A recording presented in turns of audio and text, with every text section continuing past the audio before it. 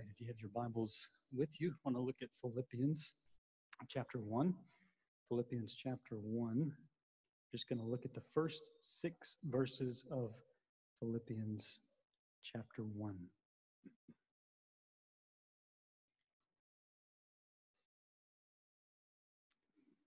Philippians chapter 1. Please hear this public reading of God's word. Paul and Timothy, servants of Christ Jesus, to all the saints in Christ Jesus who are at Philippi, with the overseers and deacons, grace to you and peace from God our Father and the Lord Jesus Christ. I thank my God in all my remembrance of you, always in every prayer of mine for you all, making my prayer with joy, because of your partnership in the gospel from the first day until now. And I am sure of this, that he who began a good work in you will bring it to completion at the day of Jesus Christ. So just to say at the outset, this is not going to be a normal time of confession. I felt like I couldn't do a normal confession considering the circumstances. It was 12 weeks ago when it was 12 weeks ago when we last gathered in this sanctuary. So that means we have missed 11 Sundays in a row without gathering in this room. And I was listening to an interview recently put on by a ministry called 9 Marks. And in that interview, a man named Jonathan Lehman was interviewing a guy named Andy Naselli. And in that interview, Andy Naselli said something like this. He said, "The Lord has many ways to bless us.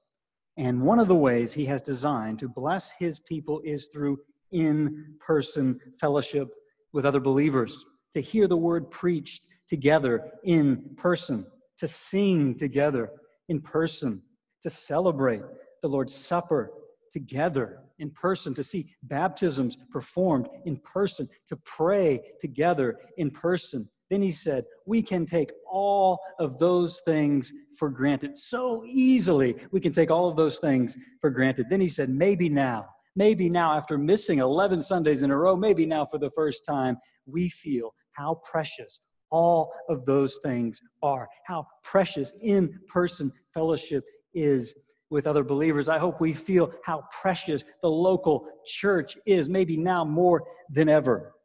And I hope these words that I just read from the Apostle Paul, especially verses 3-5, I hope these words have richer meaning and they are sweeter to us now than maybe they've ever been before. Again, to read them, Philippians 1, verse 3, I thank my God in all my remembrance of you, always in every prayer of mine for you all, making my prayer with joy because of your partnership in the gospel from the first day until now.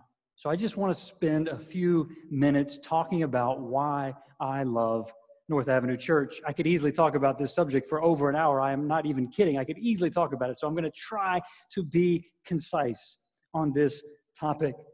So why do I love North Avenue Church? Well, number one, I love this church because I love the people of this church. I love the people of this church. I've told this story before, but it just illustrates this point so well. And when our church first started, we had one discussion group meeting at Mark and Kelly's house. Some of you may have been there, and we were packed out in their living room. And I remember the very first discussion group that I went to. I think it was the first discussion group that we had as a church. And I remember it was filled with young people, and they were leaning in. They were taking notes. They were excited about the things of God. And I just remember leaving with just deep joy as I walked down the driveway there and the path back to our car. I just felt this sense of joy. I thought, this is wonderful. Here's a church that has a bunch of young people who are excited about the Lord and the things of God. And then we got so big, we had to split discussion groups.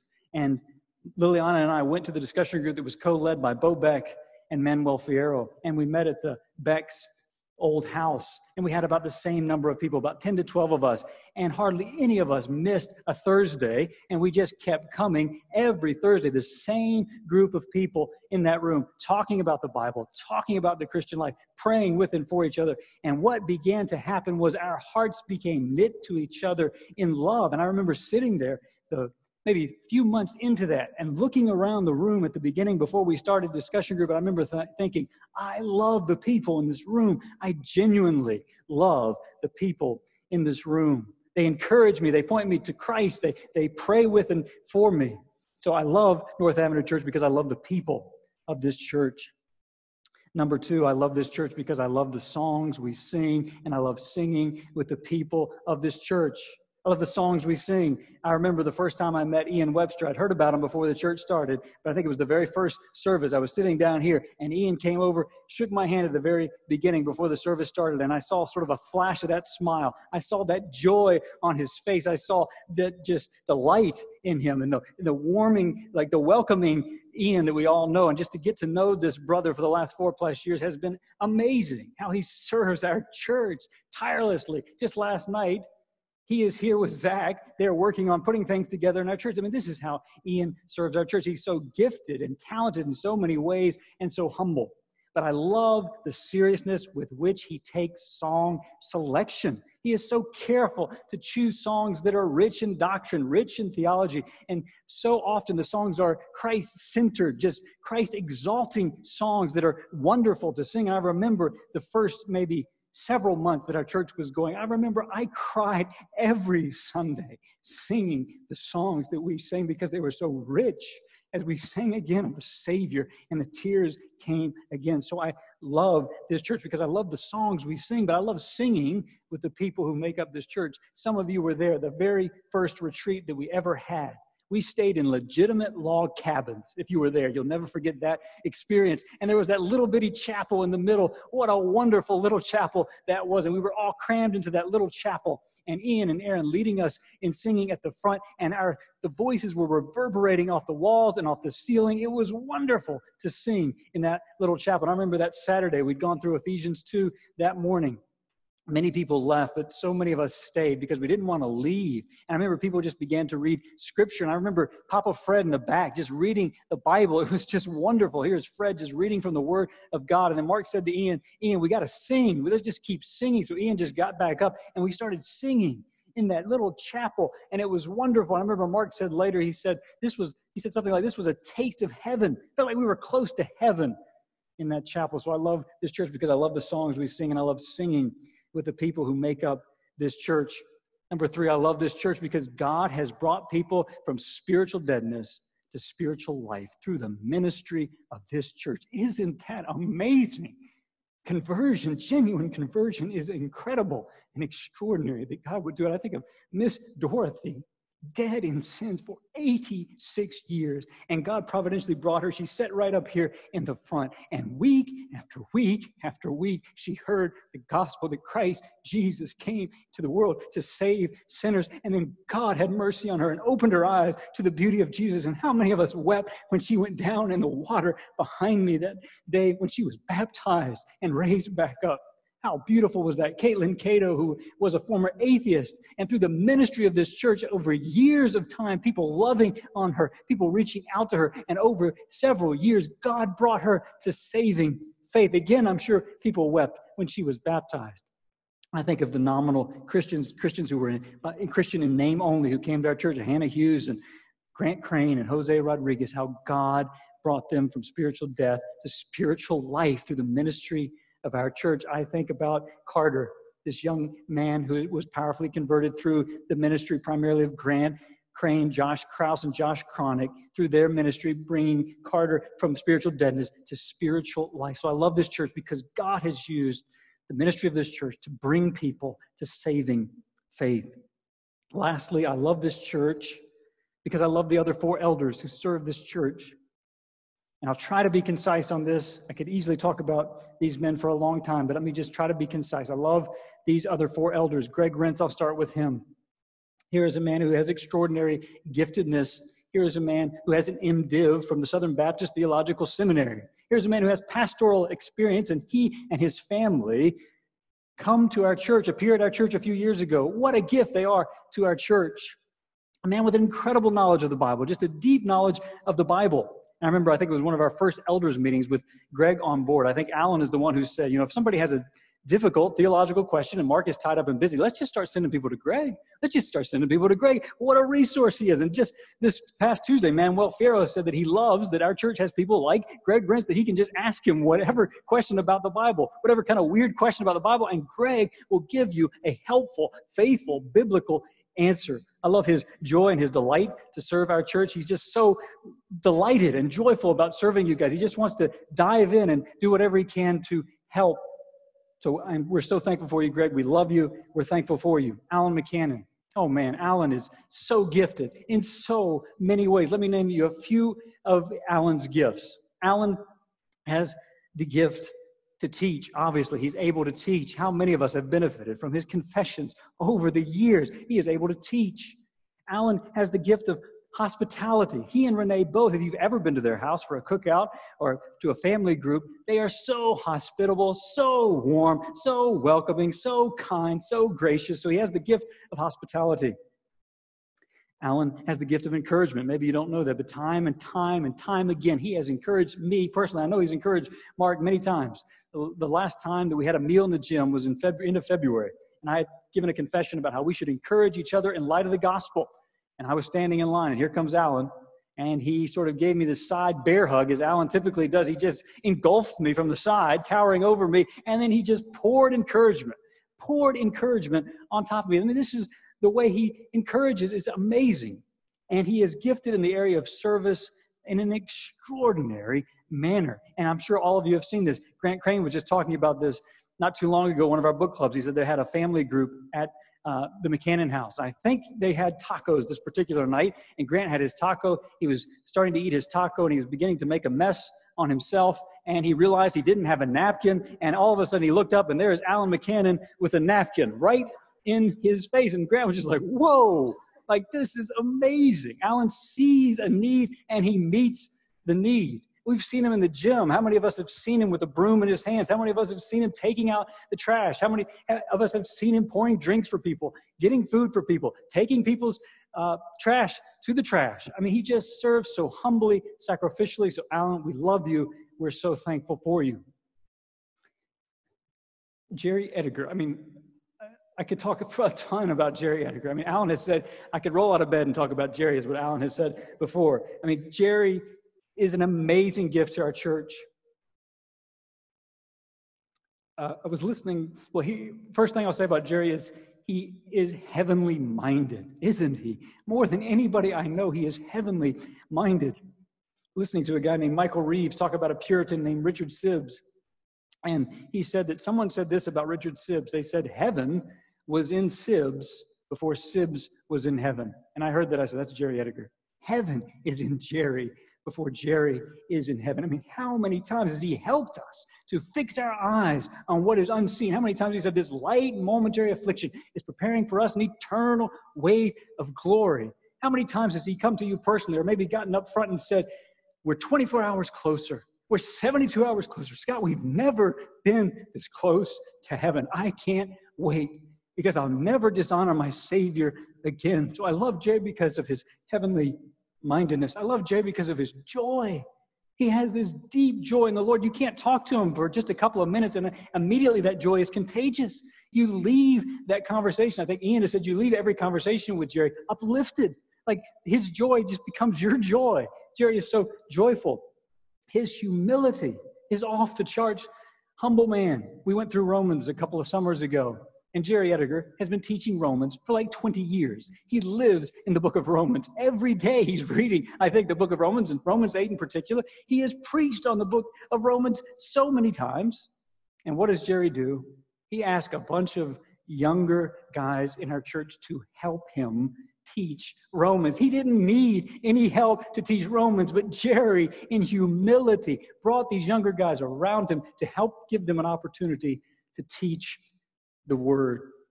But his teaching on suffering, oh my, the goodness of God and the sovereignty of God in suffering.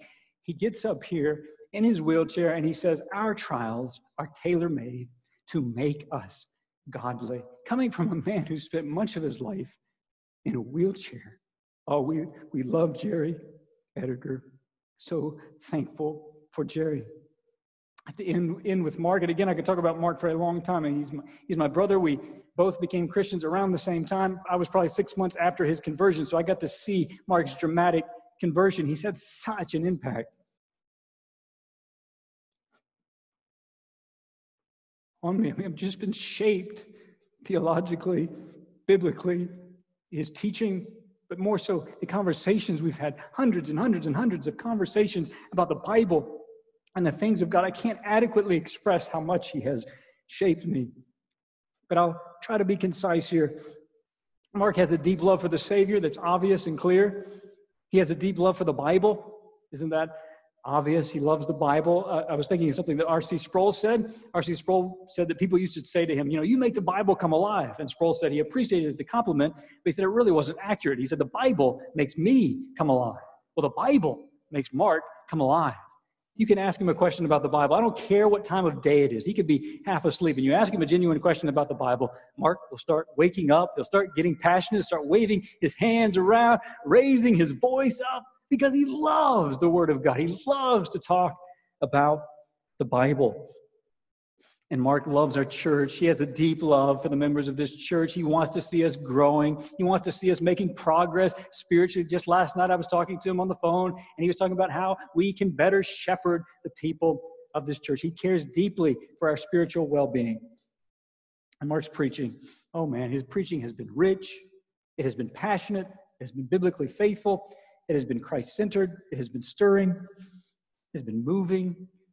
It's been so wonderful to hear him preach for 4+ years. Mark has the unusual ability to take complex theological truth, and he can explain it in a way that we can all understand. I mean, you have to realize this takes extraordinary giftedness to do that. Number one, you have to have a massive amount of theological knowledge first, but then you have to have an unusual giftedness to be able to take that and to explain it to us so that we can understand. And he does that week in and week out. Last thing I'll say, I know I'm over. Last thing I'll say about Mark is this. The first time that they asked me to preach was December of 2016. And it wasn't so much asking as they were forcing me to preach. Mark called me up and said, he's getting ordained, and Jerry's going to come to the ordination, so you're the man. I think that's what his words were. You are the man. And he said, anyway, Alan, Jerry, and I voted, and so you're outnumbered 3-1. So I said, okay. So I was forced into it. I've been forced into lots of things from those three men, which I am very grateful for, getting forced into those things. But I remember after preaching my first sermon, my respect for faithful Bible preachers was already extraordinarily high. But after I preached, my respect shot through the roof because preaching is extremely difficult. It is joyful. It is an amazing privilege, but my, oh my, it is extraordinarily difficult to beat your head against the text, to plead with God, to open up his word, to help you apply it to your own life, and then to faithfully teach it to others. Mark has labored over the text for 4+ years. So we're extraordinarily grateful for you, Mark. We love you and are thankful for you. And again, I hope that we are more grateful than ever for times of fellowship with other believers. And I hope these words of Paul have richer and deeper meaning. I thank my God in all my remembrance of you. So now, if you would just spend some time praying, hopefully just prayers of thanksgiving to God for the people of God and for in-person fellowship. And I'll close this. Let's go before the Lord in prayer.